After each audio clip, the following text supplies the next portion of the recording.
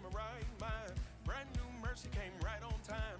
Claiming right now victory is mine. Hand me a stick so I can draw the line. I can't let it bring me down.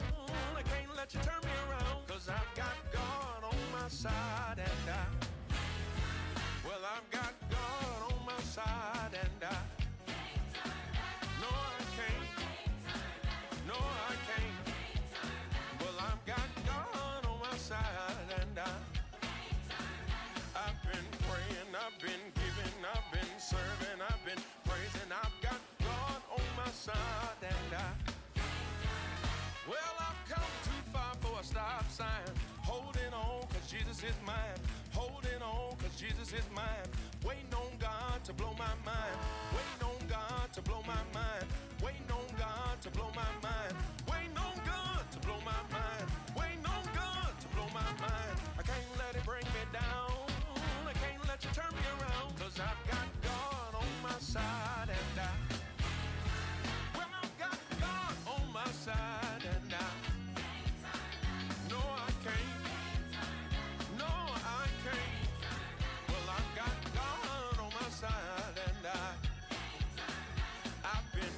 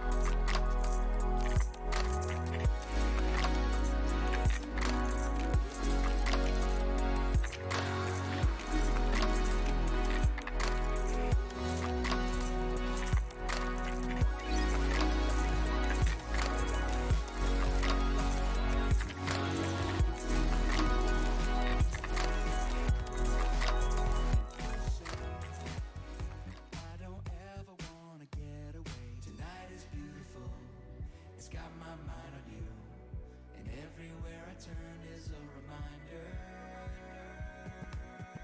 I see you in everything, all day, and every beat of my heart keeps reminding me. I see you in every little thing, all day. No matter where I go, I know your love is finding me. I see you in everything. You're all up in everything. My soul's awake and I'm taken by all the beauty you bring. You got it blaring, I'm staring, love watching you do your thing. There's no mistaking your style, no mistaking your touch. I see the grand, I see the subtle of your love. Lord, I see you in everything, all day, and every beat of my heart keeps reminding me. I see you in every little thing, all day. No matter where I go, I know your love is finding me. It's finding me in everything, all day, and every beat of my heart keeps reminding me. I see you in every little thing, all day. No matter where I go, I know your love is finding me.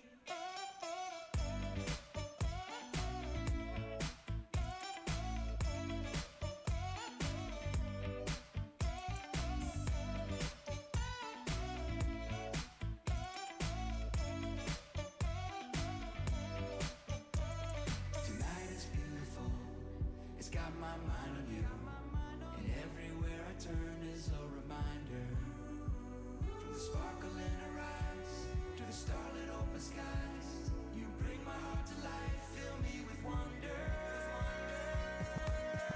I see you in everything, all day, and every beat of my heart keeps reminding me. I see you in every little thing, all day, no matter where I go, I know your love is finding me. I see you in everything. You're all up in everything. I see you in everything. You're all up in everything. Oh, I can see your love in everything, and that's why you'll always be my everything. Yeah, I can see your love in everything, and that's why you'll always be my everything.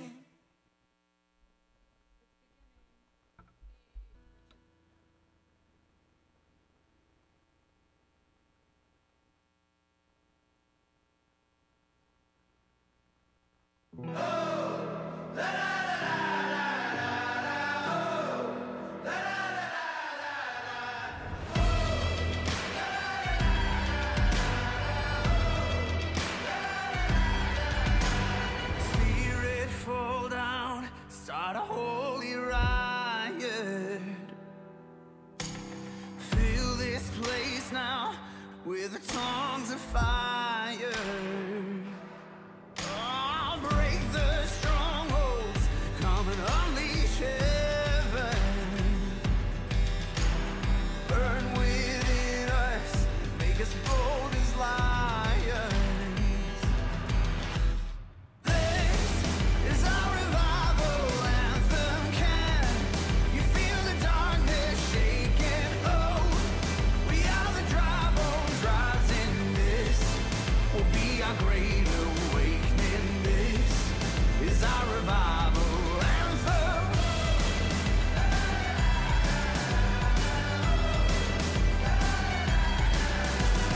Fill our hearts, Lord, with a holy danger.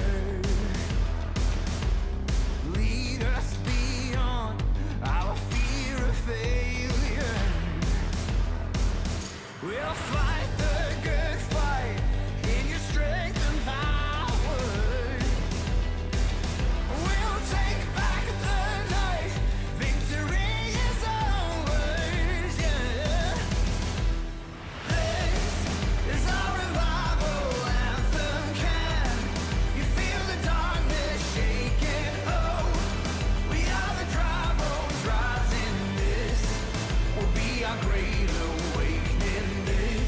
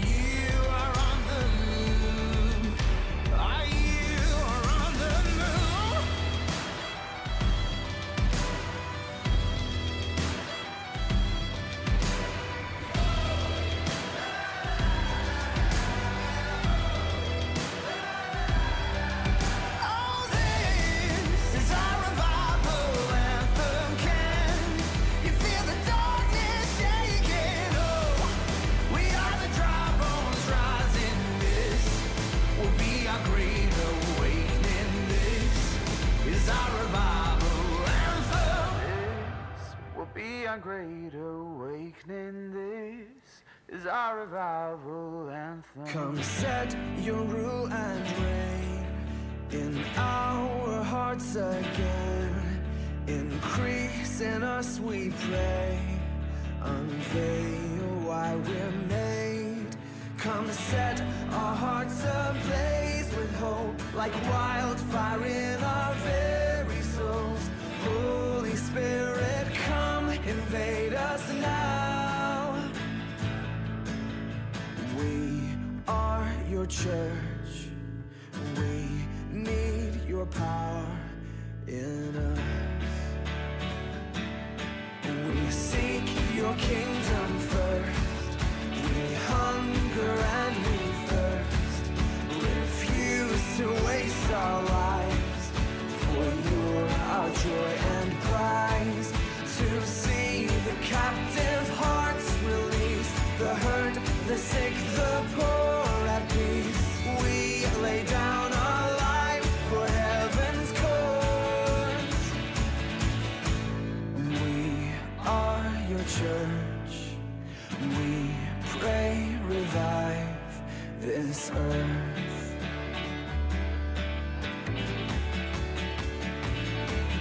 Build your kingdom here. Let the darkness fear.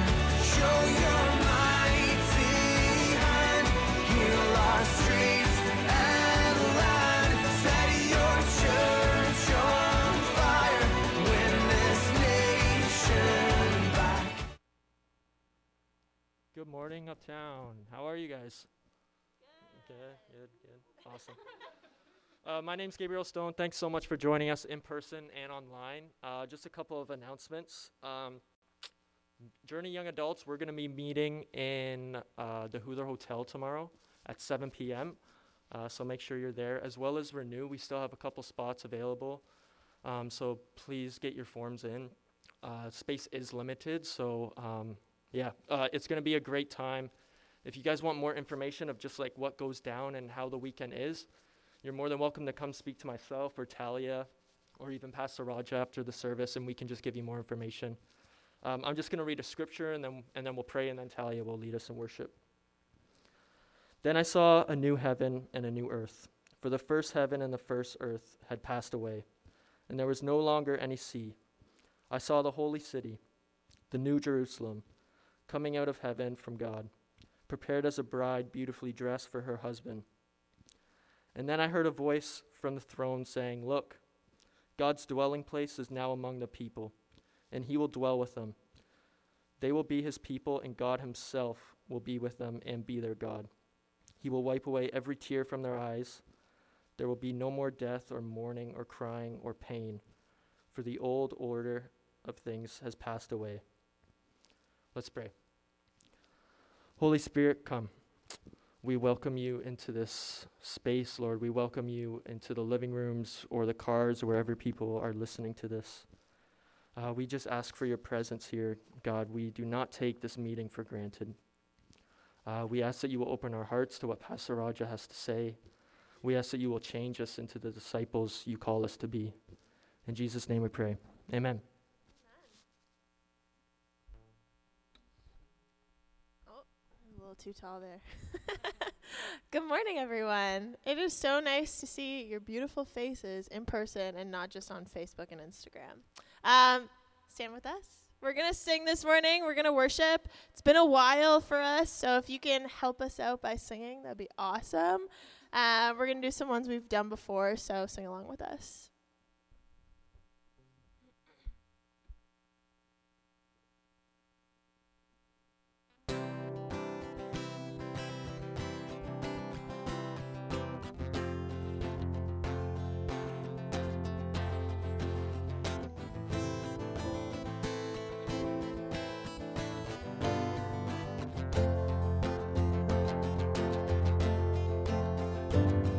He's coming on the clouds.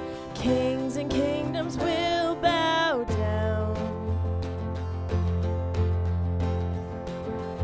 and every chain will break as broken hearts declare his praise.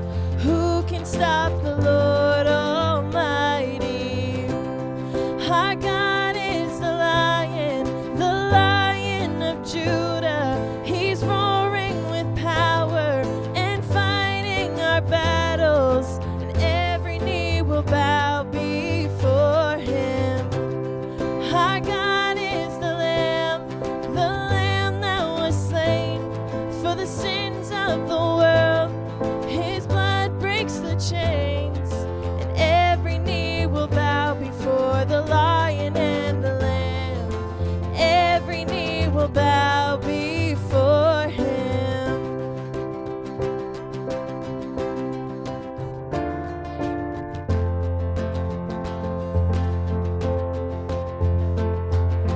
So open up the gates, make way before the King of Kings.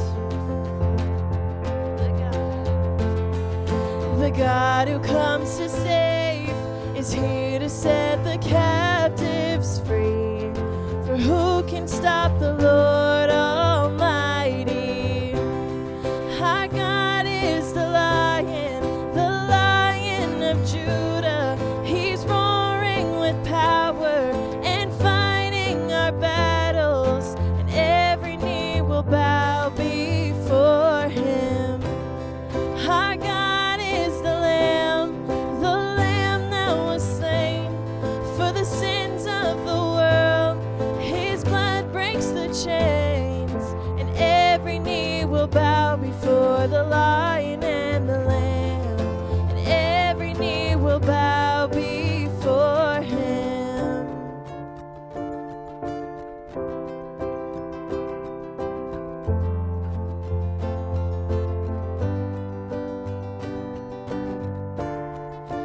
Who can stop the Lord Almighty? Who can stop the Lord Almighty? Who can stop the Lord Almighty? Who can stop the Lord? Our God is the Lion of Judah. He's roaring with power and fighting our battles, and every knee will bow before him. Our God is the Lamb that was slain for the sins of the world. His blood breaks the chains, and every knee will bow before the Lion and the Lamb, and every knee will bow before him. Amen. Feels good to be singing together in person. I'm so excited. I can't stop saying how excited I am. Let's keep singing.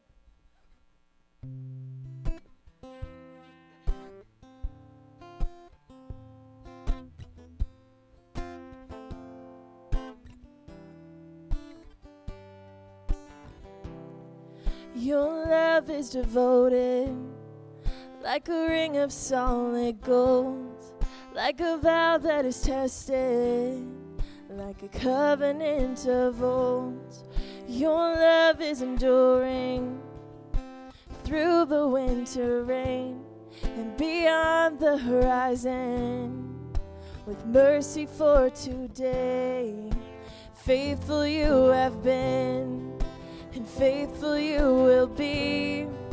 You pledge yourself to me, and it's why I sing. Your praise will ever be on my lips, ever be on my lips. Your praise will ever be on my lips, ever be on my lips. Your praise will ever be on my lips, ever be on my lips. Your praise will ever be on my lips, ever be on my lips.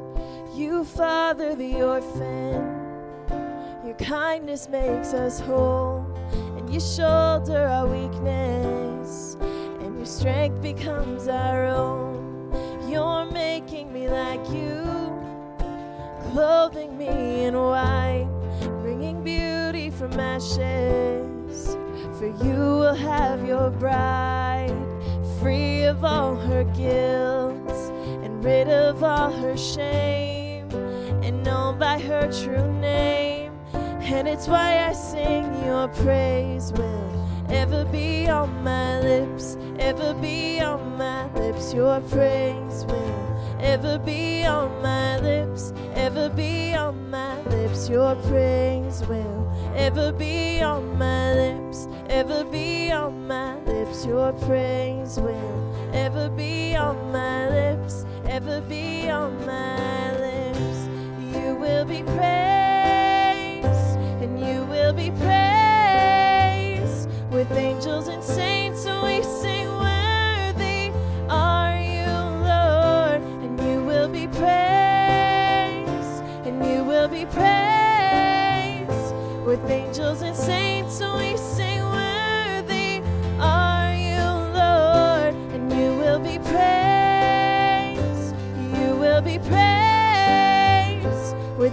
angels and saints, we sing, worthy are you, Lord, and you will be praised. You will be praised. With angels and saints, we sing, worthy are you, Lord, and it's why I sing your praise will ever be on my lips, ever be on my lips. Your praise will ever be on my lips, ever be on my lips. Your praise will ever be on my lips, ever be on my lips. Your praise will ever be on my lips, ever be on my lips.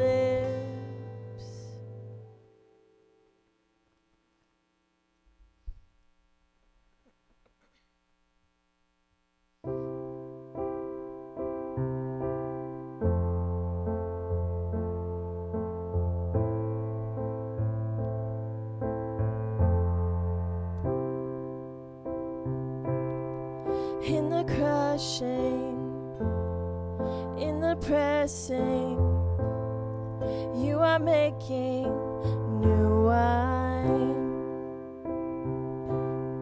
In the soil I now surrender, you are breaking new ground. So I yield to you and to your careful hand. When I trust you, I don't need to understand. So make me your vessel, make me an offering, make me whatever you want me to be. God, I came here with nothing, but all you have given me. Jesus, bring new wine out of me. In the crushing, in the pressing, you are making new wine. In the soil I now surrender, you are breaking new ground. You are breaking new ground. So make me your vessel, make me an offering, make me whatever you want me to be. God, I came here with nothing, but all you have given me. Jesus, bring new wine out of me. Jesus, bring new wine out of me. Jesus, bring new wine out of me. 'Cause where there is new wine, there is new power, there is new freedom, and the kingdom is here. I lay down my old flames to carry your new fire today. Sing that again. 'Cause where there is new wine, there is new power, there is new freedom, and the kingdom is here. I lay down my old flames to carry your new fire today. So make me your vessel, make me an offering, make me whatever you want me to be. God, I came here with nothing, but all you have given me. Jesus, bring new wine out of me. Let's pray. Dear God, we just thank you. We thank you for already showing up so powerfully this morning, God. We pray that you would make us your vessels, God, that we would be what you want us to be, God, that you would show us the way, that we would walk in your light and in your way for us, God. We thank you for every single person who's walked through these doors this morning. They're not here by accident, God. We pray for everyone who's watching online this morning as well, God. Again, they haven't tuned in by accident. We just pray that each one of us would have a real encounter with you this morning. We love you. In your name, amen. You can have a seat.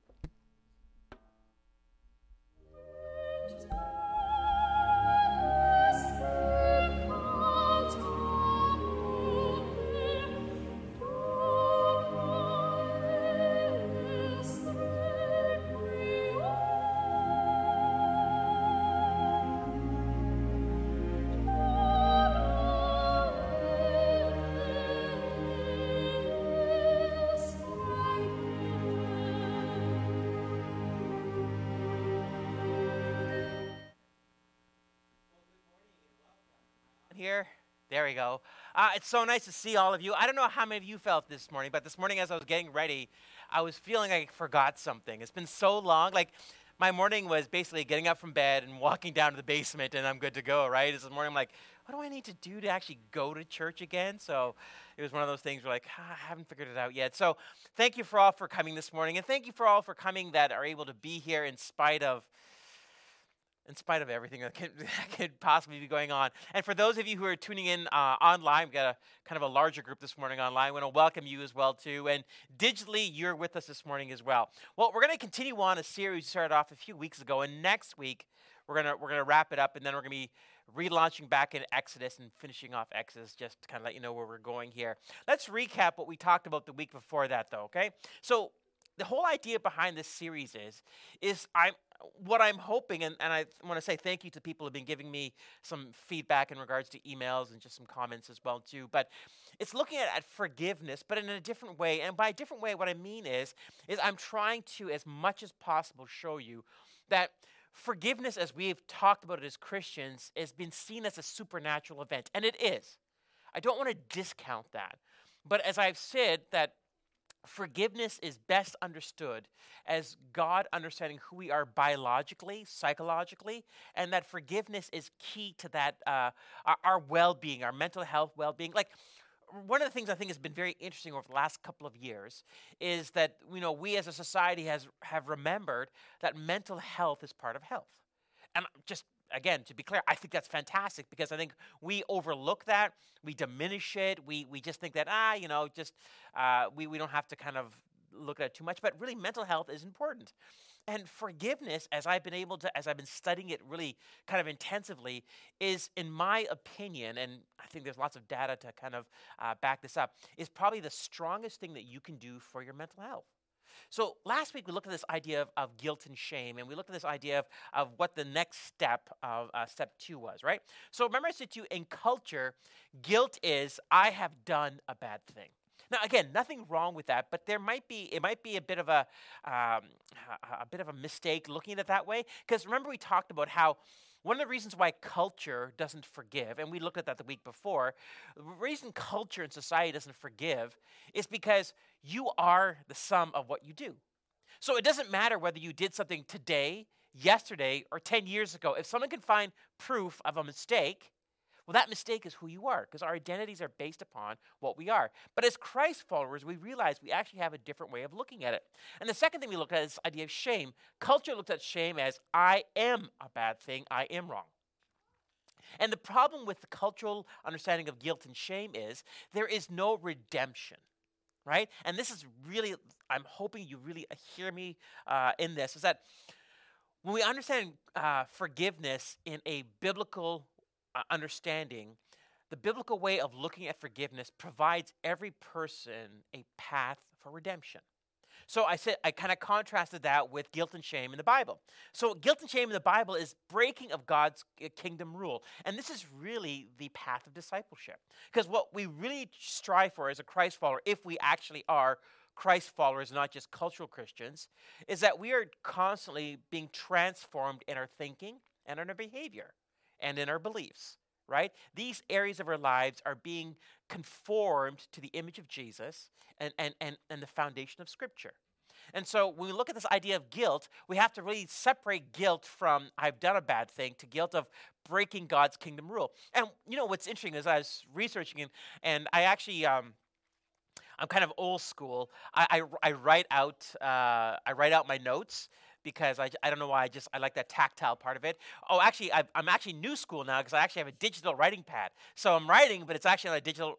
Anyways, I thought that was kind of cool. So the idea is that one of the things I used to think about is that when I was growing up, I come from a Pentecostal background, which many of you know, but the Pentecostal movement stems out of what's called the holiness movement. And the holiness movement came out of the late 18th century, early 19th century, and the holiness movement was all about the externals, right? So one of the things that's interesting is that growing up, I wore suits to church. Morning and evening. We went to church in the morning and the evening. So just to be clear, we were hardcore. And a Pentecostal evening service was usually about 4 to 5 hours. So you got nothing on me, all right? Just to be clear, right? So I'd wear a suit. And I remember one day I was feeling especially rebellious. And I wore dark colored jeans. And I didn't let my mom see what I was wearing. So I remember, my mom would herd us into our station wagon. It was basically like a clown car, right? Because there were 6, siblings, my 5 sisters and me, and then my mom and dad. So there'd be like 8 of us in the car going to church. And so my sister Rebecca and I were the 2 youngest. We'd be in the back of the station wagon. I know this is more information than you need, but it's good for the story. So my dad would open up the flap, and we'd scurry all in, right? But I was wearing dark colored jeans, so I thought I could get away with it. And so I scurried in before Mom could see. My mom was sitting in the seat there, and my mom would be sitting with a scowl because we're all late, right? Just so you know, I hate being late, right? Being on time is late in my mind because of my mother. And so I scurried in the back with my sister Rebecca, and Rebecca looked at me because she's wearing a dress. She looked at me like, oh, and she points. I'm like, just don't say anything, right? So we get to church, and we're all piling out. And there I walk out, and my mom and I lock eyes. And I knew I was going to hell at that moment right there. Because my mom saw that I was wearing dark-colored jeans, and she's like, she didn't have to say anything. You know how mothers do this, right? They just have a look about their face, right? And she looked at me, and I just knew that if Jesus returned in the rapture right now, I would not go to heaven because I was wearing jeans. Now, the reason I say that to you is because I was told that this is how we need to present ourselves to God. Now, this is not a biblical case for it. Right? This is not a biblical case. Now, only reason I'm taking way too long in that story is because oftentimes we can feel guilty, but not because we've actually broken anything of what of God's law is. We can feel guilty because of how culture will impose upon us. And cultures can be a whole bunch of different ones. Right? It can be culture at large. It could be our external small community culture, whatever. Right? And so we have to always distinguish. When we feel guilt, right, we have to make sure that we are imposing that guilt upon how God would ask us to live our lives. And the idea of shame. I was fully coming into the sermon prep for last week, coming to say to you that shame is wrong. And the Bible doesn't talk about shame. Well, the problem is the Bible uses the word shame at least 168 times. So if the Bible uses shame 168 times, we have to first then step back and go, okay, how do I understand shame and how does the Bible understand shame? And what shame, as the Bible uses it, is shame is the awareness of broken relationship. And I showed you the examples, just a few examples from the Old and the New Testament, is that whenever the person feels shame, whenever the person has that, what God is trying to do is bring awareness to you that something is askew of your relationship. Now, what I wanted to show you as well then is that then we have to say to ourselves is, again, from a cultural and a biblical point of view, right? So if we say to ourselves, I feel ashamed, I feel shame. The first question we have to ask is your relationship to God healthy? Right? Now, when I say healthy, because somebody did email me this, and that's why I always want to respond, I'm not looking for perfection. Right? Like if 5 minutes before you ask this question, you stole a cookie from the cookie jar, right? That's not what I'm talking about, okay? Really, when we look at this idea of health, right, we have to look at it like we would look at our own biological health, right? Just because you had one bad meal does not mean you are unhealthy. If you have 20 bad meals, you're probably going to be unhealthy. You see the idea behind it, right? It's progressive. It's not just simply one instantaneous act. So if we say to ourselves, I feel ashamed, the first question we need to ask is your relationship to God healthy? If not, repent. Now remember, shame is a relational word. It's always used in relationship. So if it's not healthy, if your relationship with God is not healthy, if there's an awareness of a discomfort that you're feeling spiritually, then return. Right? Because what is relationship? If relationship is broken, then you return back to the relationship. If yes, if your relationship to God is healthy, right, then you need to examine the source. We'll walk through that a little bit as well too, right? And again, if it's healthy and you say, yeah, you know what, it's healthy, I'm in my spiritual disciplines, and again, it doesn't have to be every day. It doesn't have to. I'm just in general, okay?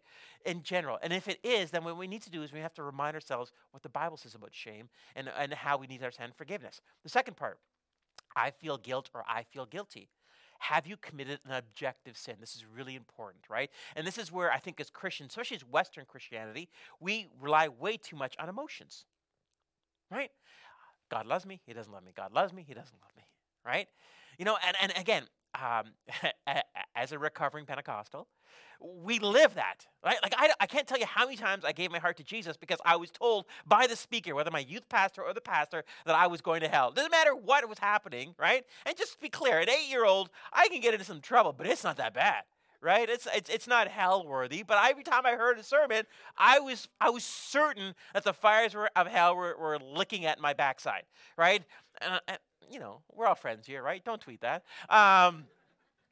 But I always felt that I was guilty, and not to put too light of a spin on it, but that's actually haunted. That still haunts me even today. Fun fact, not for me, but every time I get up to preach, I don't feel worthy of preaching. I know, is that weird? I'm a pastor. I'm a 50-year-old male. I know I look good for my age, but I'm a 50-year-old male, right? See, this is the stuff you don't get on video. I'm not as funny on video as I am in person. I don't know. I don't know if it's Brock or Ken. I don't know, man. It's the wrong audience. Maybe I just need to import a copy at my house. But I struggle with guilt. I do. I struggle with guilt because of the holiness background to me. I never quite feel that I'm good enough to do what I do, which sucks to be a pastor, just to be clear, right?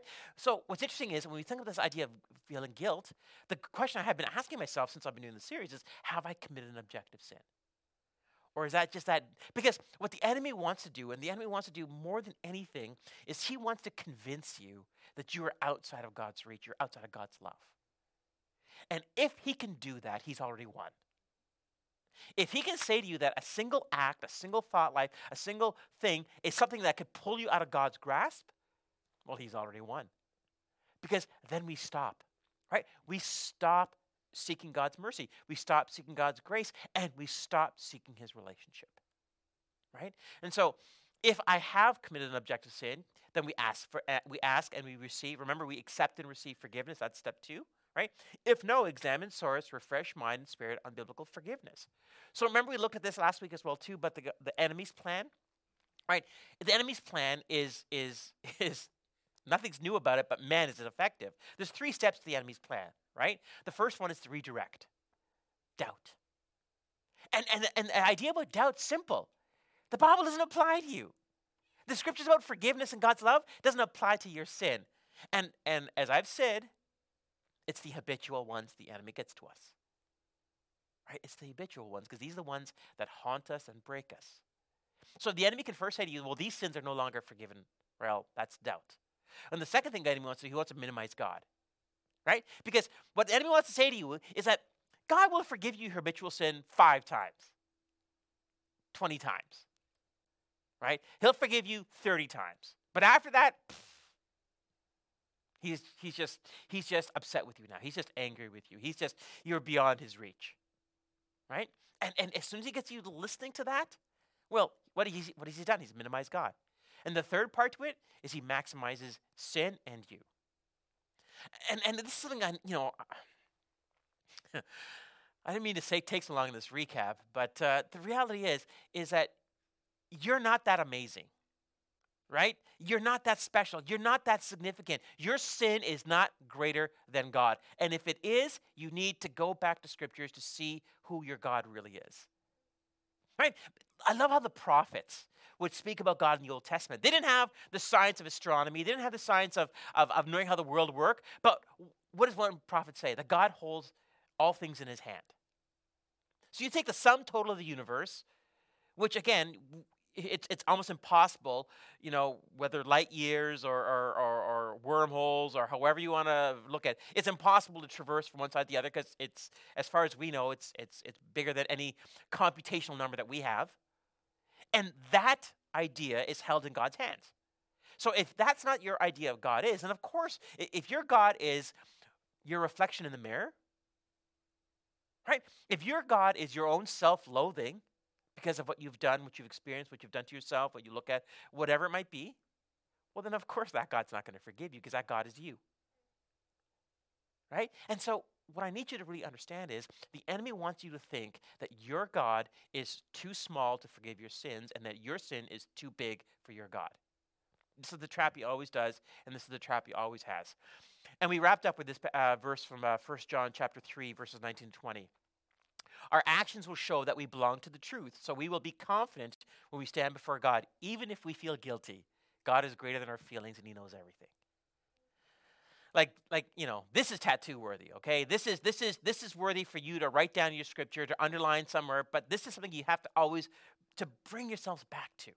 That even when I feel guilty, even when I feel unworthy, God is greater than that, right? God is greater than that. Okay, so that's what we talked about last week. This week we're gonna look at step 3. And step 3, just so you know, is the hardest of all the steps, and you'll see why in a second. But before we get to that, we'll share an article I came across by Tim Keller.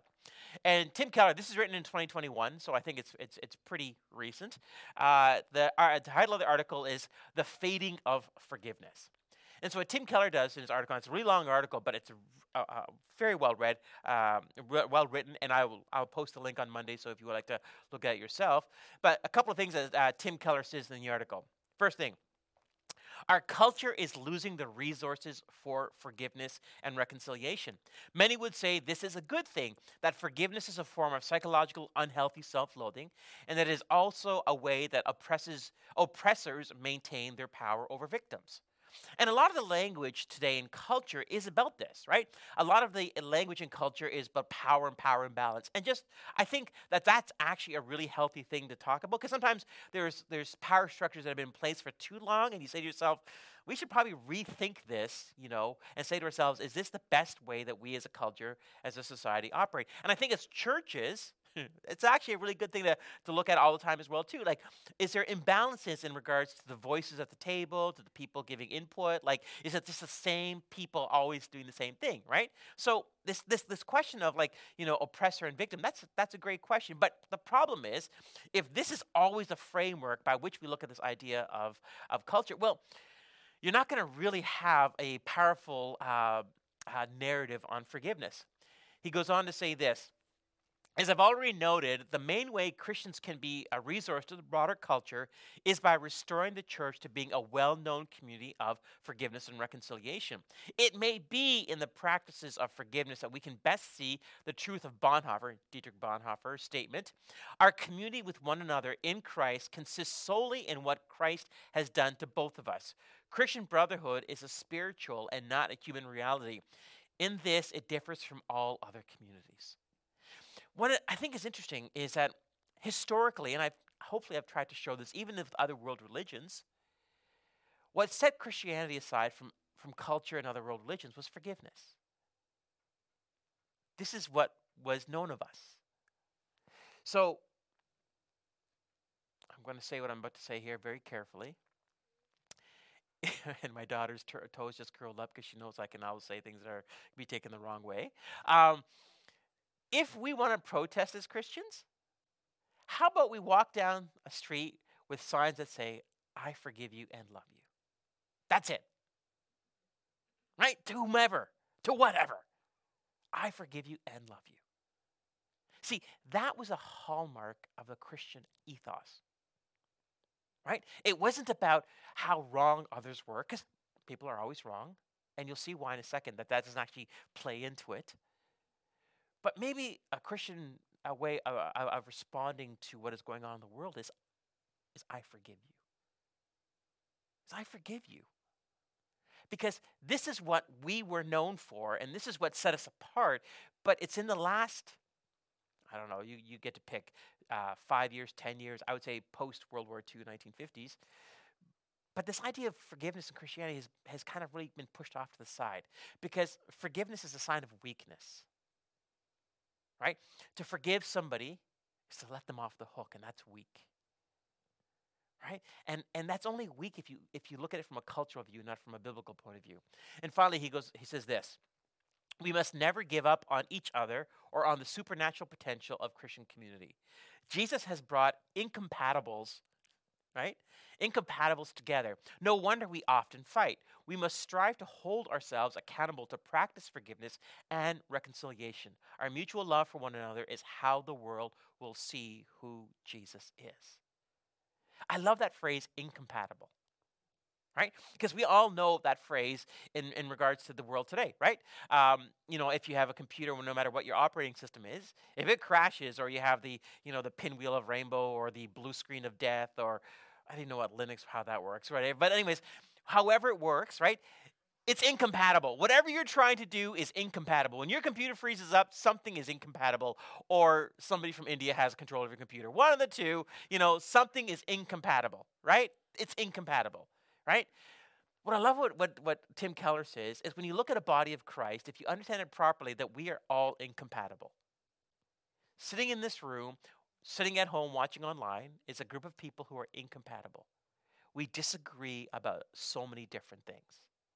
But yet somehow, as Christ followers, we are still able to have this community that is sticky. In other words, we stay together because there's something greater than our incompatibleness that binds us together. So what Tim Keller says here is that forgiveness is absolutely fading, but the tragedy is, and again, I always try to say this, and I hope I say it enough, is that I'm not so much concerned what happens in culture in the world, because the Bible doesn't really apply to them. Right? Christ isn't their truth, so it doesn't apply to them. What breaks my heart more is Christ followers. Is when we fight amongst each other, when we are kind of gnashing teeth after teeth, because that's what we are. And so we are living out the incompatibleness, and we're living out the cultural view of it, not the Christ view of it. So something I said at the very beginning, and this is going to come into play with step 3, is forgiveness involves 3 elements: victim, a transgression, and a transgressor. Okay, so let's take a look at the third step here. So forgiveness is a process. Yes, if this was a bingo card, how many times have I said this one, right? But I need to understand that forgiveness is a process. Step 1 is understanding divine forgiveness. Remember, however we understand forgiveness, it first starts off with this idea that we are forgiven by a transcendent being, i.e. God, right? That's where forgiveness starts. Second step is accepting and receiving that forgiveness. We talked about that last week. Well, this morning, we're going to look at step 3. And step 3 is being that forgiveness for others. So let me see if I can do this here. No, wait, that's not right. Look at that, everyone, huh? I got a new toy. I'm just going to sit here and stare at that for a little bit. Okay, so what I need you to understand here is that forgiveness is about being. Now, here's how I want to explain it. When we talk about forgiveness, forgiveness isn't a thing or an act or event. You get this? See, when we talk about forgiveness, we make it external to ourselves. Something I do, right? No, I forgive you, right? But the third step, you're going to need to understand something. How the Bible views forgiveness is actually an internalized reality. And this is why this is why step 3 is the hardest of the first 2. It is a person. Yahweh says that forgiveness is core to his character. We've looked at that, right? Where God says about himself that he's not like other deities. He's not like other religions, right? And again, as I said to you, forgiveness is unique to Christianity. No other religion apart from Christianity furthers the psychological, the interpersonal understanding of forgiveness than Christianity. Right?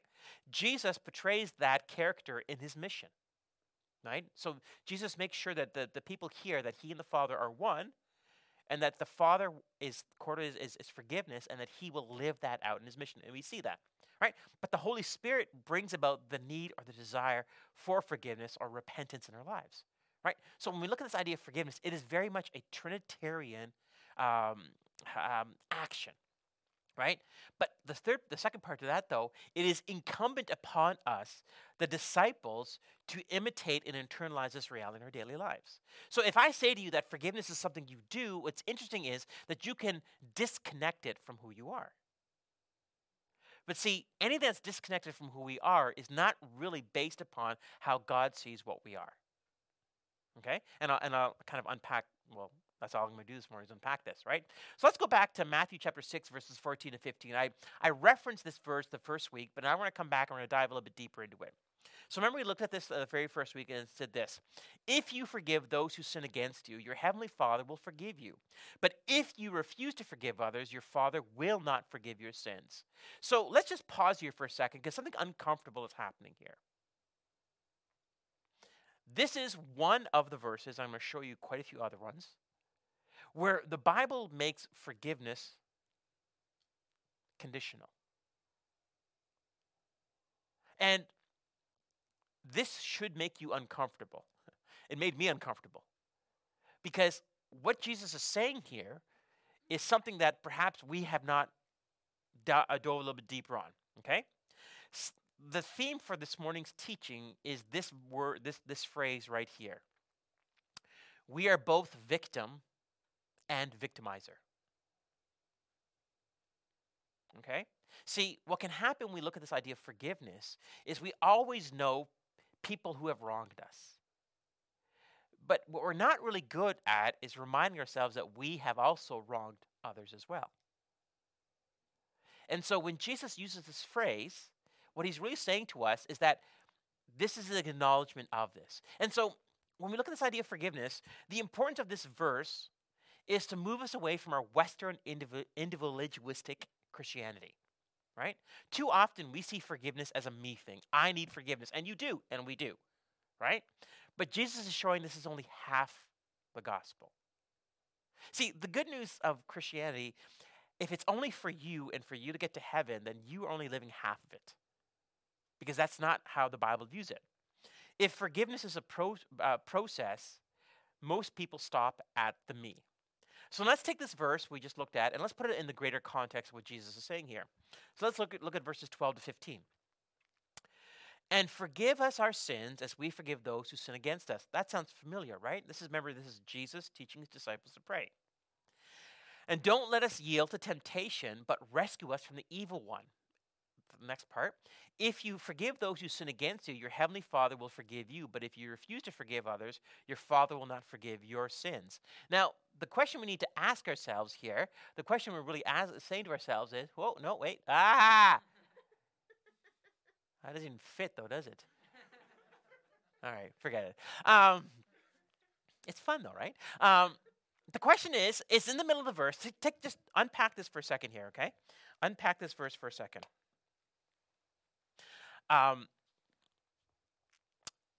Bookended in this verse, in these verses, is this idea of temptation. And we've always taken the word temptation as to be the temptations in our lives. And that's not a wrong way to say it, but I would say to you that that's not the temptation that Jesus is talking about. Because again, whenever we look at the Bible, we don't want to take a verse out and say, okay, what does this verse mean? We want to put the verse back in the context of the verses around it, because those verses are actually going to give us context. Now look, and forgive us our sins as we forgive those who sin against us, okay? That's the first part. Look at this, look at the third part, right? But if you refuse to forgive others, your Father will not forgive you, right? Nestled in between this is this phrase, and don't let us yield to temptation, but rescue us from the evil one. You know, it's one of those moments where you have this kind of aha moment when, especially for me when I study scripture, it's like, I never thought about why this phrase is in the middle of these verses, right? So what is the temptation that Jesus is trying to teach against? So, of course, I'm not smart enough to know the answer, so I looked at some commentaries. So let me show you what some of the commentators say. So D.A. Carson's commentary on Matthew says this: there is no forgiveness for those who does not forgive. That seems kind of awkward. How could it be otherwise? Their unforgiving spirit bears strong witness of the fact that they never have repented. Louis A. Barbary says this: though God's forgiveness of sin is not based on one's forgiving others, a Christian forgiveness is based on realizing that he has been forgiven. Personal fellowship is in view of these verses, not salvation from sin. One cannot walk in fellowship with God if he refuses to forgive others. And of course, one of my favorite commentaries, N.T. Wright. N.T. Wright says this: there is, however, a condition which remarkably enough is brought right into prayer itself, we ourselves must be forgiving people. Jesus takes an extra moment afterwards to explain why. The heart that will not open to forgive others will remain closed when God's own forgiveness is offered. Jesus will say more about this in chapter 18, and we will too towards the end. So what's interesting here is what all the commentators that I've been able to kind of glean on this verse all struggle with this idea of like, wait, forgiveness isn't conditional. But again, that is an oversimplification of what the Bible's saying. And again, I'm going to show you more proof of this in a few minutes here. But what's interesting is, though, is what the commentators tend to say is we're not talking about forgiveness in the sense of salvific and this idea of like, oh, you're not forgiven.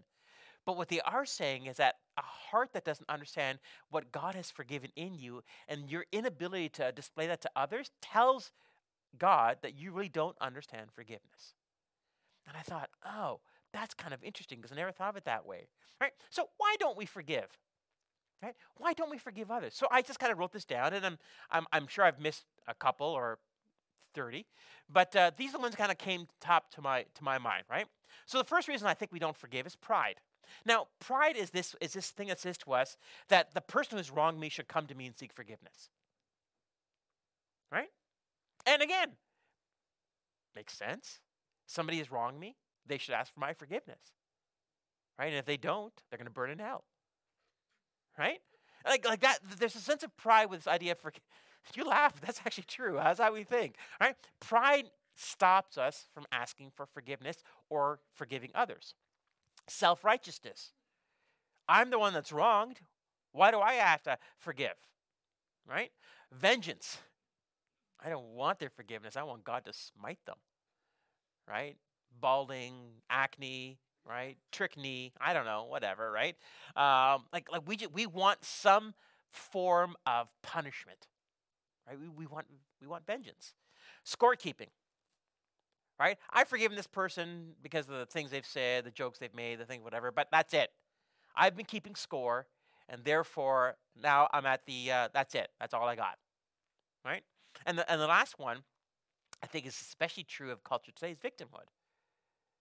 I prefer to be the victim, therefore I don't need to ask or seek forgiveness. Right? So victimhood. So I wrote these ones down, but again, I think many of you could think of other ones in your own life. You could say, no, I see it a different way. Just remembering this quote from Kristen Weir, who was in our first week. She says this: one common but mistaken belief is that forgiveness means letting the person who hurt you off the hook. Yet forgiveness is not the same as justice, nor does it require reconciliation. I came across this article by a psychotherapist named Nick Wingle, and he wrote this article, and I'm just going to share it with you because, again, everything that I say about this, I was going to say about this, it's actually in this article, so I thought, you know what, I'm going to give him credit for it because I don't plagiarize other people like some pastors. The article was called The Psychology of Forgiveness by Nick Wingle. See, I'm not stealing it from him, right? The first thing he says about forgiveness is, forgiveness does not mean forgetting. Now, this is really important. This is what he says. If your bar for achieving forgiveness is elimination from memory, you're setting yourself up for chronic frustration and even guilt, since it's simply not biologically or psychologically possible. While we can't control what memories stick with us, we can control our attention. So let me just unpack that for a second, because this is really important. When we think of how the brain works, right, the brain works by creating neural pathways. Right, and just again, neural pathways. Just a simple way of thinking about it is like a path in a forest, right? So if you go for a walk in a forest, you will take a path that there's somebody else has gone before you, right? You don't just go, oh look, brushes, and I'm going to walk through that, right? With a machete hacking it off, and the police come by, right? We don't do that. We walk through a path. Well, our brain works that way too. The more we walk through a path, well, the easier the path is to walk through. And the easier the path is to walk through, the easier it is to access memories. So what Nick Wingle is saying is kind of actually important, is that if many of you think that, you know that phrase, forgive and forget? Well, that's a lie, because you can never forget. But what you can do is stop giving attention to it. And again, I would liken it unto, a scab. Hopefully this won't be too gross, but as kids, I love picking a scab. But if you picked it too early, it starts bleeding again. It doesn't really heal. right? So when we think of this idea of forgiveness, it's like picking a scab, right? If you do it too early, it bleeds again, has to scab up again and heal. But if you do it after it's been there for a long period of time, it peels right off. It's like it's gone, right? Again, gross, I know. But what Nick Wingo is saying is that you will never forget the hurt that's been done to you. And if you think that you will, you won't. However, if you stop giving attention to it, you allow the weeds in your brain to grow on the path, the neural pathway, the emotional sting that you associated with it will lessen. Okay? Second thing he says, forgiveness and anger don't mix well. Right? So that's kind of a no-duh moment, but let me kind of tell you what he says about it. In the long run, unchecked anger often leads to unhelpful amounts of mental elaboration over wrongs done to you, which keeps those memories strong and readily accessible to your mind. Validate your anger, but don't feed it. So, as I said this, I used a phrase last week, but I want to kind of repeat it again. I'm not asking you to be a spiritual sociopath. Oh yeah, someone hurt me. Didn't hurt at all. I'm okay. I'm going to keep going on. That's not healthy in any way, stretch of imagination. Right? But what is interesting is that anger, the emotional connection with that hurt, is like rocket fuel to remembering that hurt. But again, going back to Nick Wingo's point one, you won't forget it, but if you stop accessing it, you will actually lessen it. Let me give you an example from my own life.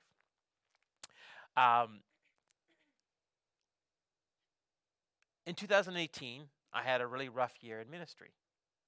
So much so that I actually, for the first time in almost 20 plus years of ministry, I wanted to quit. I was at my end. It was like, you know what? Stuff this. And I'm done, right? I obviously I'm here. I'm not. But it was a really tough year. And what happened was there was just people that were attacking me. I know I'm delightful. Why would they, right? But it was the case. And UCC and what we were, it was a kind of a tumultuous time. For those of you who are part of it, you'll remember. For those of you who aren't part of it, don't be gossipy and ask why. No, you can't. I don't care. What I found happening in my own mind, though, is so I lost a lot of sleep. I was actually, I wasn't diagnosed with depression, but I was going through depression because I know the signs of it. And I was actually I was close to a mental break. Like I could tell the warning signs: not eating, not sleeping, and like I couldn't sleep because I couldn't shut my brain off. So I actually remembered some of my psychology training, and there's a form of psychology called CBT, cognitive behavioral therapy. I talked about that last week. And cognitive behavioral therapy is fantastic because what cognitive behavioral therapy does is it arrests the triggers for these memories and helps you reroute them. So what worked for me is that I stopped giving attention to it. So what I literally did, and I know this is sound kind of weird, but whenever I started remembering the people that hurt me, I would say something out loud to distract myself from thinking about it, right? And my distraction was prayer or singing worship song, which was weird when I was in the mall or something. But what I was trying to do is I was trying to disconnect the emotional content of the memory. I mean, treading down those paths. I was trying to allow my neural pathways to grow over so that I could disconnect the emotional hurt that I felt from the event itself. And it took, I would say, about 1.5 years for that to take place. Now, the reason I'm saying that to you is because what happens to our memories about the things that have wronged us is the anger we associate with it, the emotional turmoil we associate with it. But the thing is, though, is you can redirect your emotions, but you can never get rid of the memory. And so now I'm happy to say that 2018 was a long time ago, and I can still tell you, but the emotional connection isn't, and my mind doesn't even go back over those events anymore. Why? Because I've retrained my thinking to kind of disconnect from that. Now, the reason I say that to you is because you have to understand, when we are hurt or wronged or harmed by others, it's deeply personal. I'm not telling you to be a sociopath. But what I am saying to you is that over time and over practice, you can disconnect the emotional trauma from the actual event. Therefore, you can, unhook yourself from the past memory. So this is kind of important. Another one he says this is forgiveness does not mean endorsement. Acceptance means acknowledging that you don't have power over or control over the past. Choosing to let go of the desire to control the past is key to taking control over the future.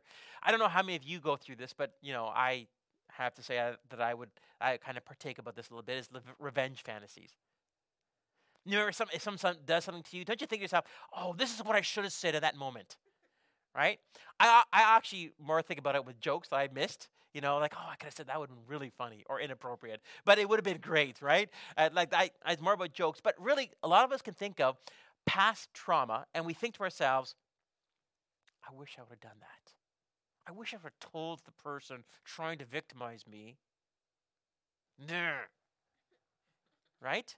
But what happens is we tend to freeze up, or we tend to just, whatever takes place. And so we think back on that and we go, why didn't I say this? Or why didn't I say to the person, this is not acceptable behavior. You can't treat me this way. We don't. We wish we would, right? So what he's saying here, and this is kind of important, is that when you forgive somebody, you're not saying that what they did to you is okay. Right? And this is, again, kind of key. Okay, let me go on. Forgiveness does not require reconciliation. This is actually also important too. The problem with making forgiveness contingent on reconciliation is that other people aren't under your control. No matter how much you want the person who's wronged you to see the error of their ways, offer a heartfelt apology and restitution, and mend the relationship, you can't control that. So no matter what has happened to you, the people who have done it to you may not think they've done anything wrong. And they will never ask for your forgiveness. And I would say this to you as well, and I apply this to myself. I don't expect you to be in a relationship with those people. If there's been a clear wrong and there's a clear abusive or traumatic or just whatever toxic words you want to apply to the relationship, I don't expect you to stay in a relationship with those people. That's not good for you. It's not. And so not being in a relationship or just saying, you know what? We're going to take a time out. That time out might be till eternity, but it's still a time out. Now, if the person comes to you and asks for a reconciliation, and that's a whole different conversation, or you can say to the person, I forgive you.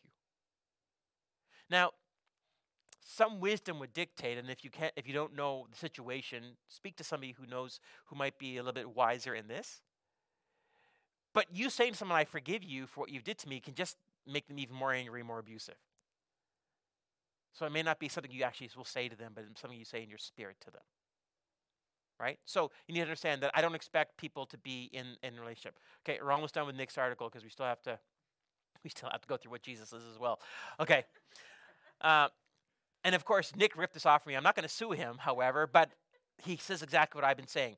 A firm decision and commitment to forgive is an important first step, but be realistic about the fact that it's just that, a first step. There will likely be many more steps along the road to forgiveness. One decision to forgive is not enough. Be prepared to continue to forgive day in and day out. And while it may get easier with time, I love this phrase. I like to steal this from him. Forgiveness is forever.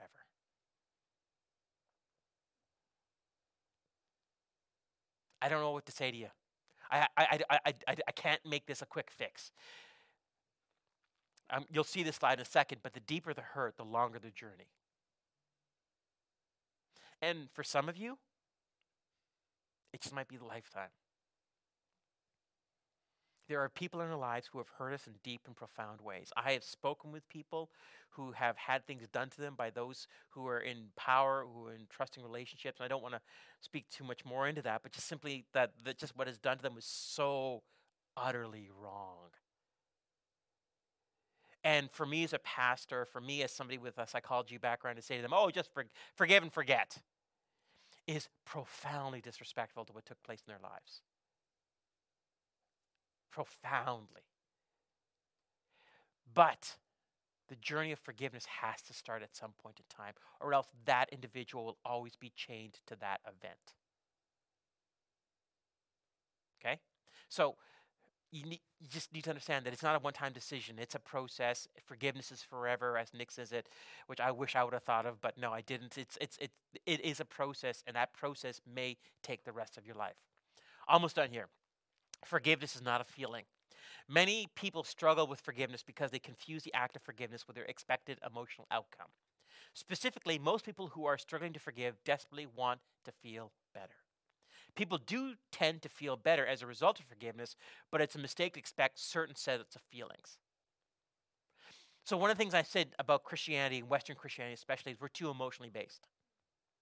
Right? So if I was going to emotionally manipulate you, I'd ask Joycelyn to come back on the piano and play the entire time in the background, just as I am, or something in the background, right? Let's just have like a soundtrack, an emotional soundtrack, right? The reason we don't do that is because A, you're too smart for emotional manipulation, and B, I played that game way too early in my ministry career, and I don't do it anymore, right? I did do that one time, I am Pentecostal. But simply put, is that what you have to understand is that Western Christianity has been too emotionally based. And I think that really doesn't do well to change people's behavior and thinking. Now, again, we don't want to be spiritual sociopaths, but we have to understand that forgiveness, when I started forgiving people who have hurt me, I didn't feel better. Don't you wish that as soon as you say, I forgive that person, instantaneously, that cloud that is amongst you, or that feeling that's inside of you just goes away? Wouldn't that be amazing to have spiritual Prozac happen that way? It doesn't work that way. And if your expectation is that it will, it may stop you from forgiving or fully experiencing forgiveness. This is the last one for Nick. Your road to forgiveness is your own. Cultivate the habit of looking beyond and beneath your most obvious emotions and notice smaller, quieter ones. These emotions are just as valid as your anger, for example, but they may be more helpful. So what he's saying is, the more explosive emotions are what comes to the top. But what he's saying here is that in the midst of this, you can actually see some other quieter, subtler ones. Like in times of hurt, there are lessons to be learned. Maybe the lessons are who not to trust, or what situations not to place yourself in, or wisdom that you lacked that you just need to learn. But these quieter ones can help us actually to learn and to kind of grow in this. If you can allow yourself to feel the sadness, regret, and pity for what happened, for example, you might be able to see the offender and the offense in a new light. Okay, that's it for Nick, but remember the statement here? The deeper the hurt, the longer the forgiveness journey. Okay, just to be clear about that, right? Because this is really important. Your forgiveness of whatever has taken place, depending on how deeply it hurt you, how deeply it scarred you, it's going to take time. And you have to allow for that journey. And again, for some of you, for certain things, that journey may take the rest of your life. For me, it was like a year and a half. For you, it could be less or it could be more, but there is no timeline. So don't hear me say there's a timeline. The Bible sees forgiveness not as something you get, but something that you live. Remember I said to you, it's not about something you do, but it's something who you are. One without the other is incomplete process and shows our lack of understanding. So remember I said to you, I'm going to show you some scripture here. So the Bible consistently comes back to this time and time again. Again, it's not a quid pro quo, not a if and, but it's more about this idea that if you truly understand forgiveness, then what you really will live out is not just receiving it for yourself, but it's also exemplifying it for others. And this is why as Christ followers, as authentic Christ followers, this has to be part of what we are and who we are, right? Like Ephesians 4:32, right? Forgiving one another just as God through Christ has forgiven you. Luke chapter 6, verse 37, forgive others and you will be forgiven. Colossians 3:13, forgive anyone who offends you. Remember, the Lord forgave you, so you must forgive others. Mark chapter 11, verse 25, but when you're praying first, forgive anyone you're holding a grudge against, so that your Father in heaven will forgive your sins too. Mark 18:35, that's why my heavenly Father will do to you if you refuse to forgive your brothers and sisters from your heart.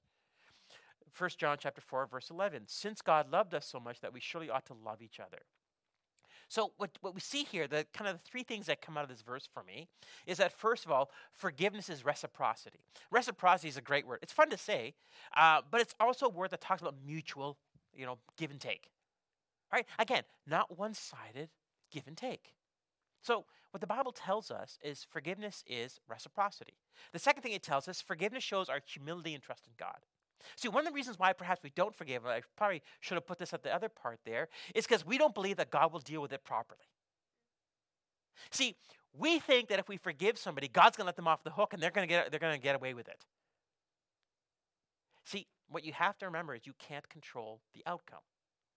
And what you're really saying to God is, I don't trust you to deal with the situation. Instead, I'm going to scorekeep, and someday in the future, I'm going to have my revenge. Right? How many of you have ever thought about this? Like, oh, the person who hurt me is going to come back to me in the future, and I'm going to go, ha ha! No way am I going to help you. No way am I going to, right? Like we do this to ourselves, right? It can't just be me because I feel really vulnerable right now. But we all think this in the future, that if someone who's hurt us in the past wants to come to us in the future, we want to think of a way or something to say to them, no, stuff you. That's the Sunday morning biblical way of saying, whatever we're thinking in our head, right? Stuff you. We just want to take our vengeance on these people, right? But again, if you look at how the Bible looks at this, forgiveness is our humility. First, humility, realizing that I am both victim and victimizer. That yes, I've been hurt by somebody, but if I'm really honest and truthful with myself, that I have also hurt people. Right? Victim and victimizer. And finally, forgiveness unchains us from her past. Remember what Nick Mingle was saying about all the emotional stuff around the event? If you have emotions around that event that constantly come back to you, if you think about it on a daily basis, you're chained to that event and you will not progress as a human being, but also as a disciple of Jesus. Right? So let me give you the process I think you need to forgive others, because I've been trying to make this series as practical as I possibly can, because I don't want to just say, forgiveness is this, right? I just want to say to you, listen, here's how you can do it, okay? And modify these as you see fit, but I just want to give you practical ways of doing it, right? So the first thing you need to do is you need to identify who you still hold grudges against. And that should be pretty easy for all of us, because we think about them on every day. It's the emotional scabs we pick every day. So even in your mind right now, think of the person who has wronged you right now. Okay, that's the first step. Way to go. You identified the person. Now, if we're being honest with ourselves, it's not just one person, right? There's a list. We have a list, right? So you can have that list in your mind as well too. The second part is search your own life for your part in this relational breakdown. There may not be any. But again, if I am both victim and victimizer, then I have also played a part in this breakdown as well. So remember the humility piece of it? That's me owning it. Third, confess your unforgiveness to this individual, to God. Right? Because again, remember I said to you, you have to use wisdom in this, but you can confess it to the other. And honestly, if you have wronged somebody, then the best thing you can do is ask that person for their forgiveness, because you may not realize it, but you might unchain that person as well. Right? But if you don't feel safe in that, in that context, then start off with God. Right? Because that's the safe way to start off with. And God, by His Holy Spirit, may give you the courage or the strength in some later date. But first, start off with that. Pray God's presence on this individual. Now, here's what's interesting, right? We pray prayers of vengeance. We pray prayers of, God, I just want you to make sure that person knows what they've done. However, maybe what we need to say is, Lord, that person may just need more of you. So Holy Spirit, speak to them and reveal yourself to them.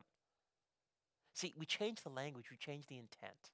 Because honestly, we all need to pray God's presence more in everybody else's life.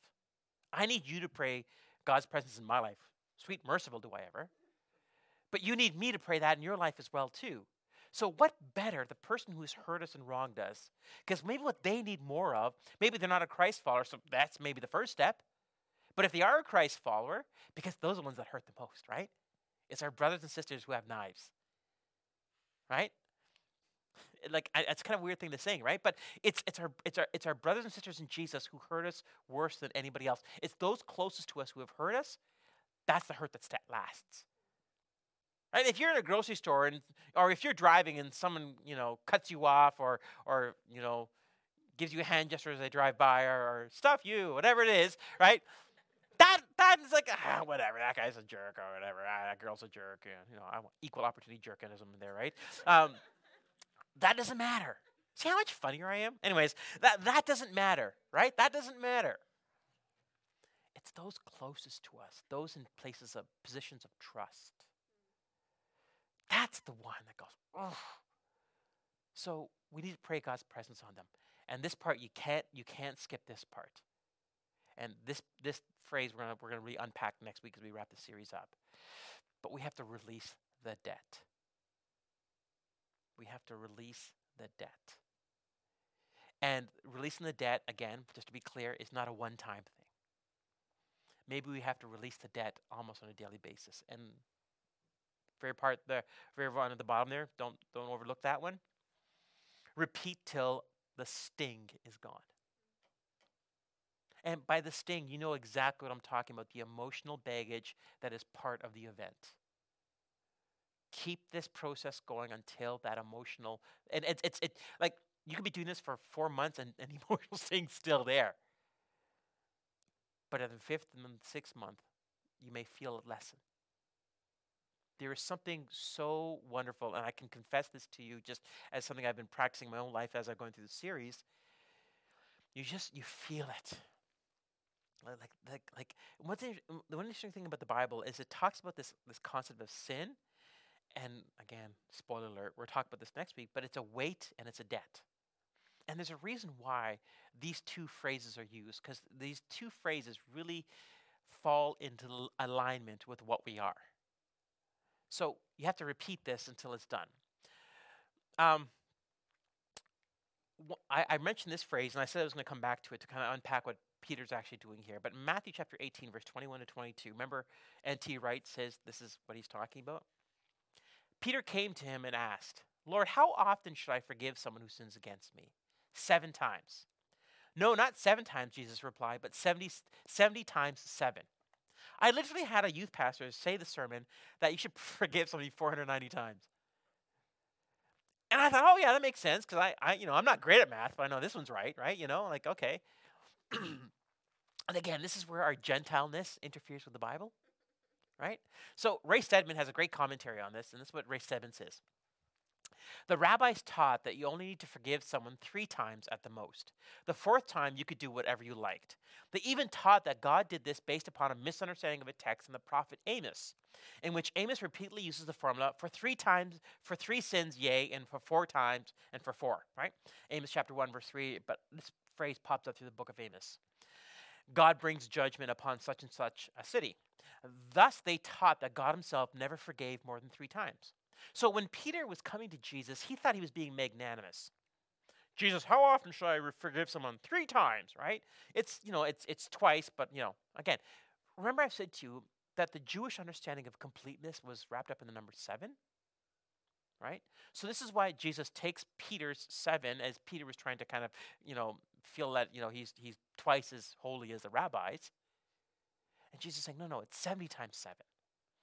And what Jesus was trying to say, no, you forgive that person completely all the time, right? Because that's how it looks like.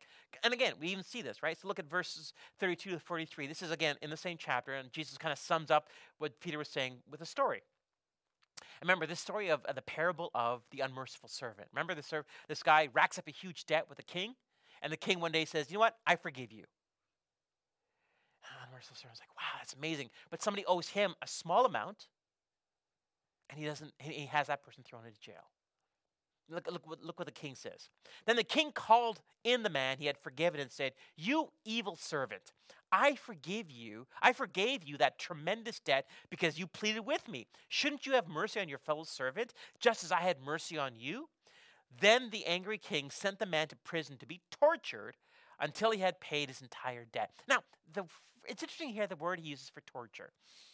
Not to belabor the point, I'm already done that, but the word torture in the Greek is actually not just really about like somebody being whipped, but there's actually connotations of mental. It's a psychological. And I think it's so interesting because the torture that we do to ourselves is in our unforgiveness. When we refuse to forgive other people, what we are doing is we are drinking poison hoping that they die. You've heard that phrase, right? It's actually pretty clever, right?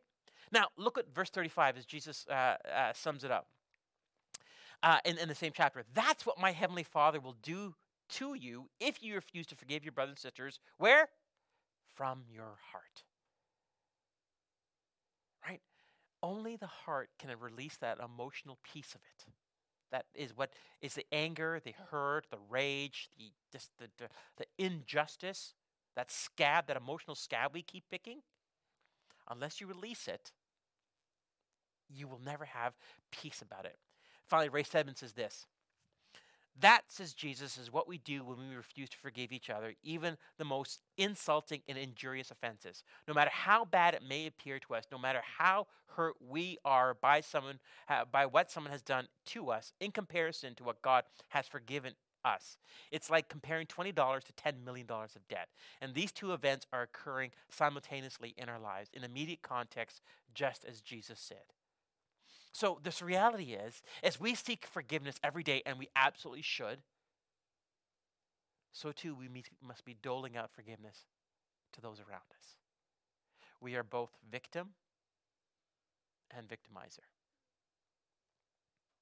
And unless you hold these two realities in your mind equally, you will not forgive. You will not hold forgiveness at the core of who you are. Remember, forgiveness is not something you do. Forgiveness is something that you are. And that is exemplified in Christ. It's exemplified with God the Father. It's exemplified through God the Spirit as well, too. Let me close.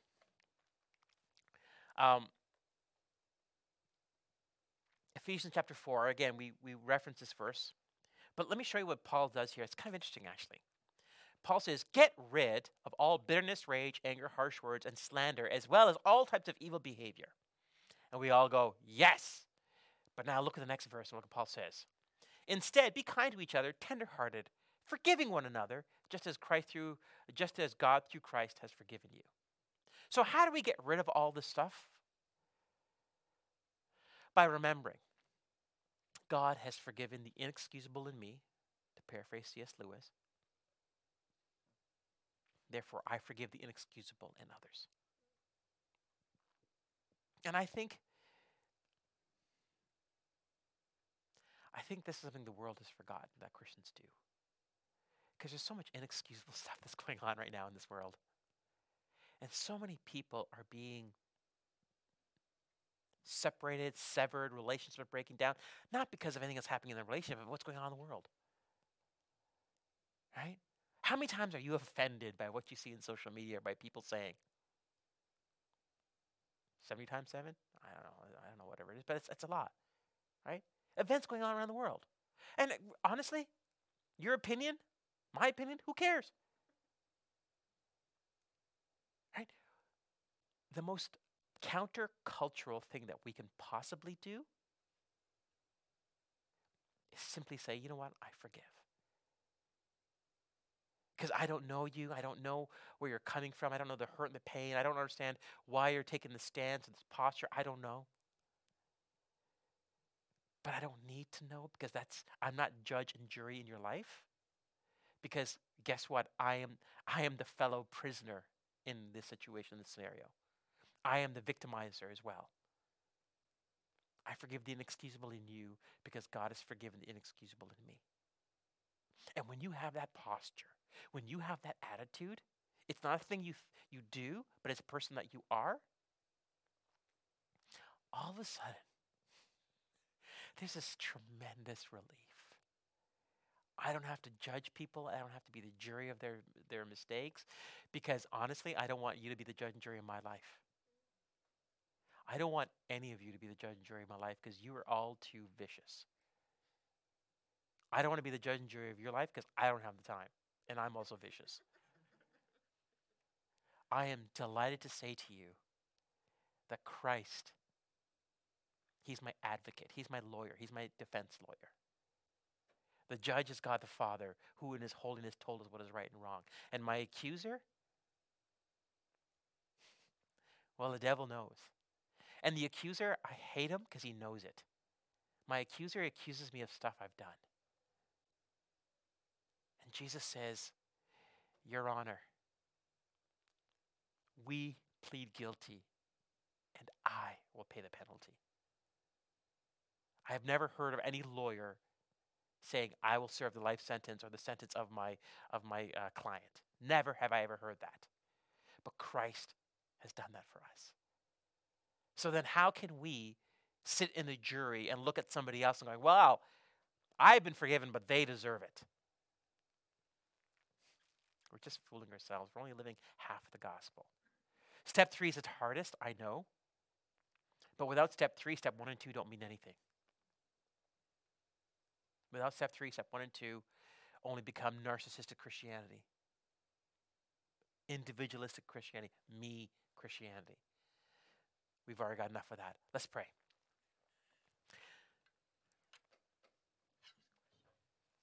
As your heads are bowed and your eyes are closed, I just want to remind you that you can text in your questions.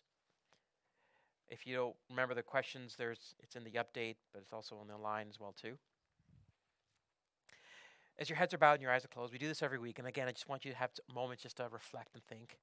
I understand that as I said this sermon series, as I've done this one this morning especially, I know that many of you in this room or at home, wherever you might be online, you have been suffering because of a hurt or a wrong that's been done to you. It has been an emotional scab. It has been an emotional scar on your life for years, perhaps.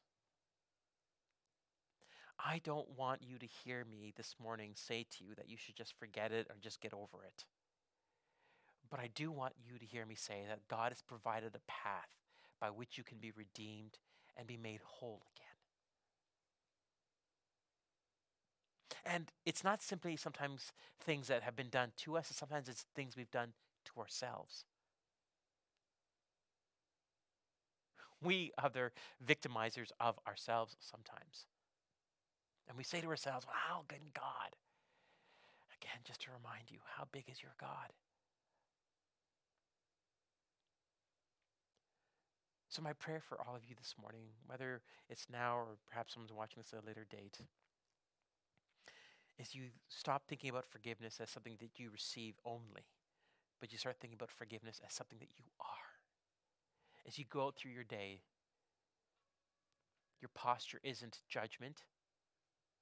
Your posture isn't jury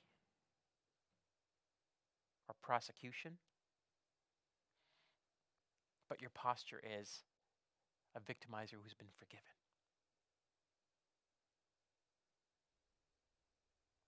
Heavenly Father, I thank you. I thank you that you first of all told us what is right and wrong, because that's the first step to understanding what behaviors, what ways we act and treat each other are outside of what you want.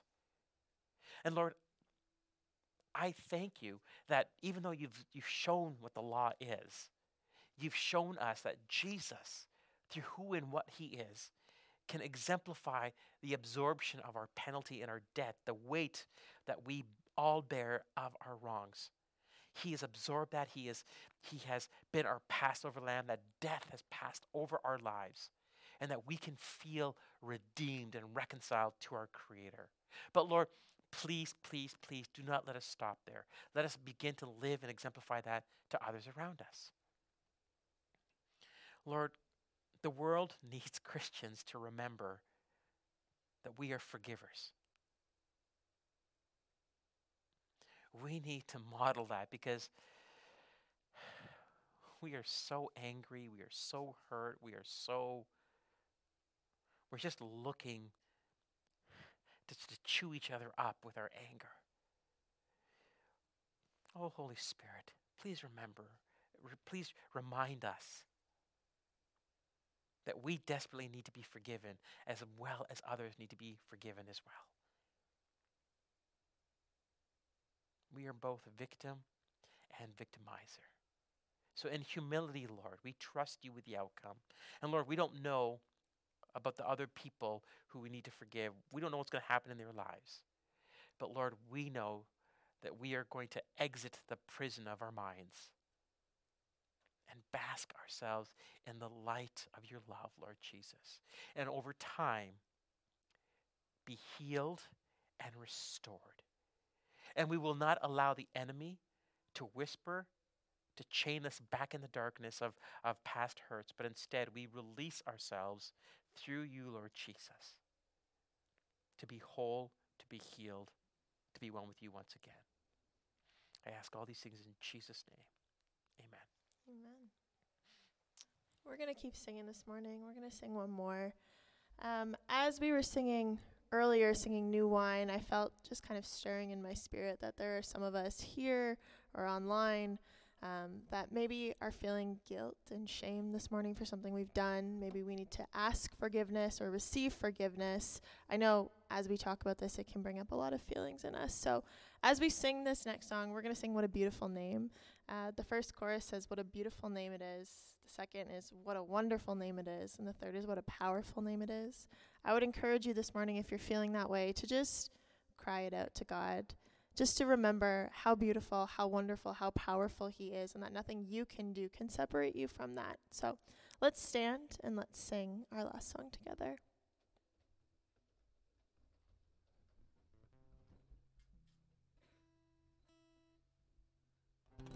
You were the Word at the beginning, one with God the Lord Most High. Your hidden glory in creation, now revealed in you are Christ. What a beautiful name it is. What a beautiful name it is. The name of Jesus Christ, my King. What a beautiful name it is. Nothing compares to this. What a beautiful name it is. The name of Jesus.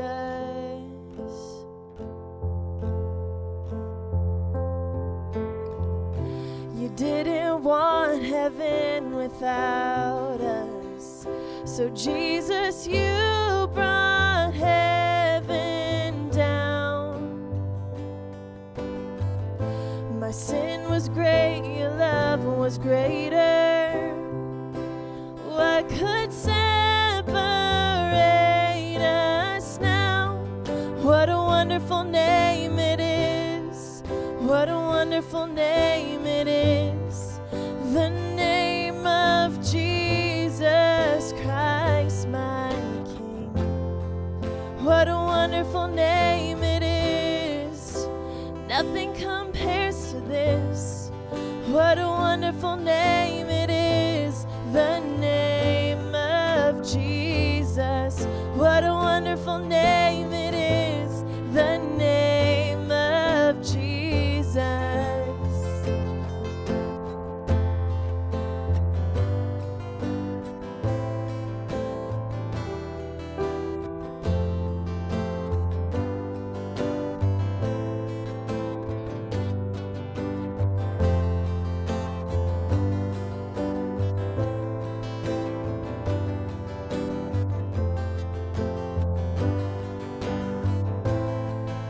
And death could not hold you. The veil tore before you. You silenced the boast of sin and grave. The heavens are roaring the praise of your glory. For you are raised to life again. You have no rival. You have no equal. Now and forever.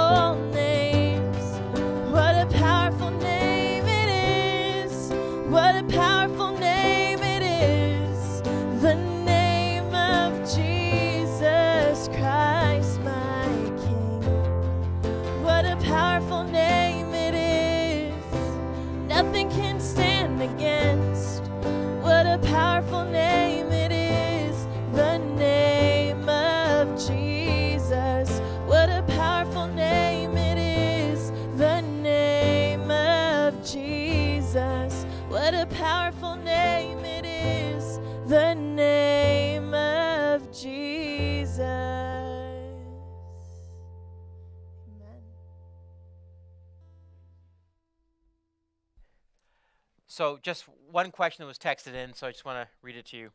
I feel as though my heart has been hardened in response to wrongdoings others have done to me. I have hardened myself to protect myself, and I'm afraid to soften myself to forgive. It feels unsafe. I built up walls for a reason. What should I do? It is exhausting to keep up those walls, but it's terrifying to let them fall. This question is amazing because I think this is many of us. So one of the responses we do in order to protect ourselves is we do create that hardness around us. But just remember, a hard outer shell does not actually protect us. What it does is actually it creates like an emotional rot in the inside. So the reason the walls, the hardness of the heart, and we talked about this, I think it was 2 weeks ago, but is that this idea of hardening our hearts doesn't actually protect us, because what happens is it actually keeps the hurt and the pain inside. It's like bouncing around these in the walls that we build around us. And the terrifyingness, for sure. So the first step for the terrifyingness is, remember, I am not asking you to go to the person that has wronged you and ask them to, for them to ask for your forgiveness. That is not what I have done through the series. I am saying you first must go to God and forgive them, right? That's your side of the equation. Remember, in a wrong, remember there's 3 parts to it, right? There's 2 people and there's a wrong that separates them, right? So to relieve that wrong, you must first play your part. Your part is, I release the debt. Now remember, the third part of the person, they may never own that. But again, that's not your responsibility, right? Control is an illusion. And especially when it comes to reconciliation in regards to relational breakdowns. And so, as I realize it's terrifying, I am not asking you to approach that person. I'm not asking you to be in relationship with that person. That is not what I'm saying. If the Lord would heal you and give you strength in the future, perhaps. But for now, the first step is releasing. And the wall part, think of the wall rather than just this physical barrier as just space. Space is healthy. Space is okay, right? Don't be in a relationship with a person who's going to hurt or harm you in any way, shape, or form, right? Because if they won't play nicely, then you don't have to be in their playground. The good news is there are lots of other playgrounds. I don't know how that metaphor works, but you get the idea. So I understand what you're saying, because I think hardening our hearts or just becoming emotionally cold is so tempting, but really what you're doing is you're hurting yourself and you're creating toxicity inside of you, and you're not actually moving on and growing from that. So thanks for the question. That's a great question. Again, just to recap something that Gabe had said at the beginning there, just in regards to announcements. Young adults, you're back at the Who there tomorrow. So someone said to me, you guys meet at Hooters? No, we don't have a Hooters in Waterloo. That's such a weird thing to say. But so at the Who there Hotel there, so you're in the billiards room tomorrow, okay? So free nachos, yay, or something. But just spread the word again. We're back again. So young adults, tomorrow night at 7 p.m., you're at the Who there. So you're welcome to come back and invite anybody else you'd like to be there. Of course, our retreat, I'm actually happy to say that people are signing up for the retreat. So we have, I think, close to 40, maybe 30, a little over 30 people who have said they're going to be coming on the retreat. One of the areas that we could definitely use help. So there's 3 meals that we'll be cooking, 2 breakfasts and 1 lunch. The staff there are going to be catering the dinner, and Subway will be doing our lunch on the Sunday. So a couple of breakfasts and a lunch. So if you have to help out with that, and if you've told me in the past you want to help out with that, please know that I don't remember. Because I know that lots of people have said, I would like to help cooking. I don't remember who you are. So please just let me know if you'd like to help out with a meal or through the cooking team. We'd love to have you be a part of that. That'd be so helpful. And you know what? People have said to me, how do I pay for the retreat? Well, the best way to do is text to give. Is option number 3 on text to give is the retreat, or e-transfer. You can do that as well too. The subject line retreat, or you can throw cash at me. I take Bitcoin. The church doesn't, but I do. I don't even know what Bitcoin is. Anyway, so. Please note that this year as well too, young adults, we're not putting you in the forest in a cabin. You're going to be indoors, because we're booking both McDonald Hall and the Nest, and there's actually For those of you who are couples or family, we have rooms with bathrooms attached to them. So you don't this is great. So if you are, if you're a couple and you want your own bathroom and all that, we can accommodate you, but you got to sign up. It's first come, first bathroom.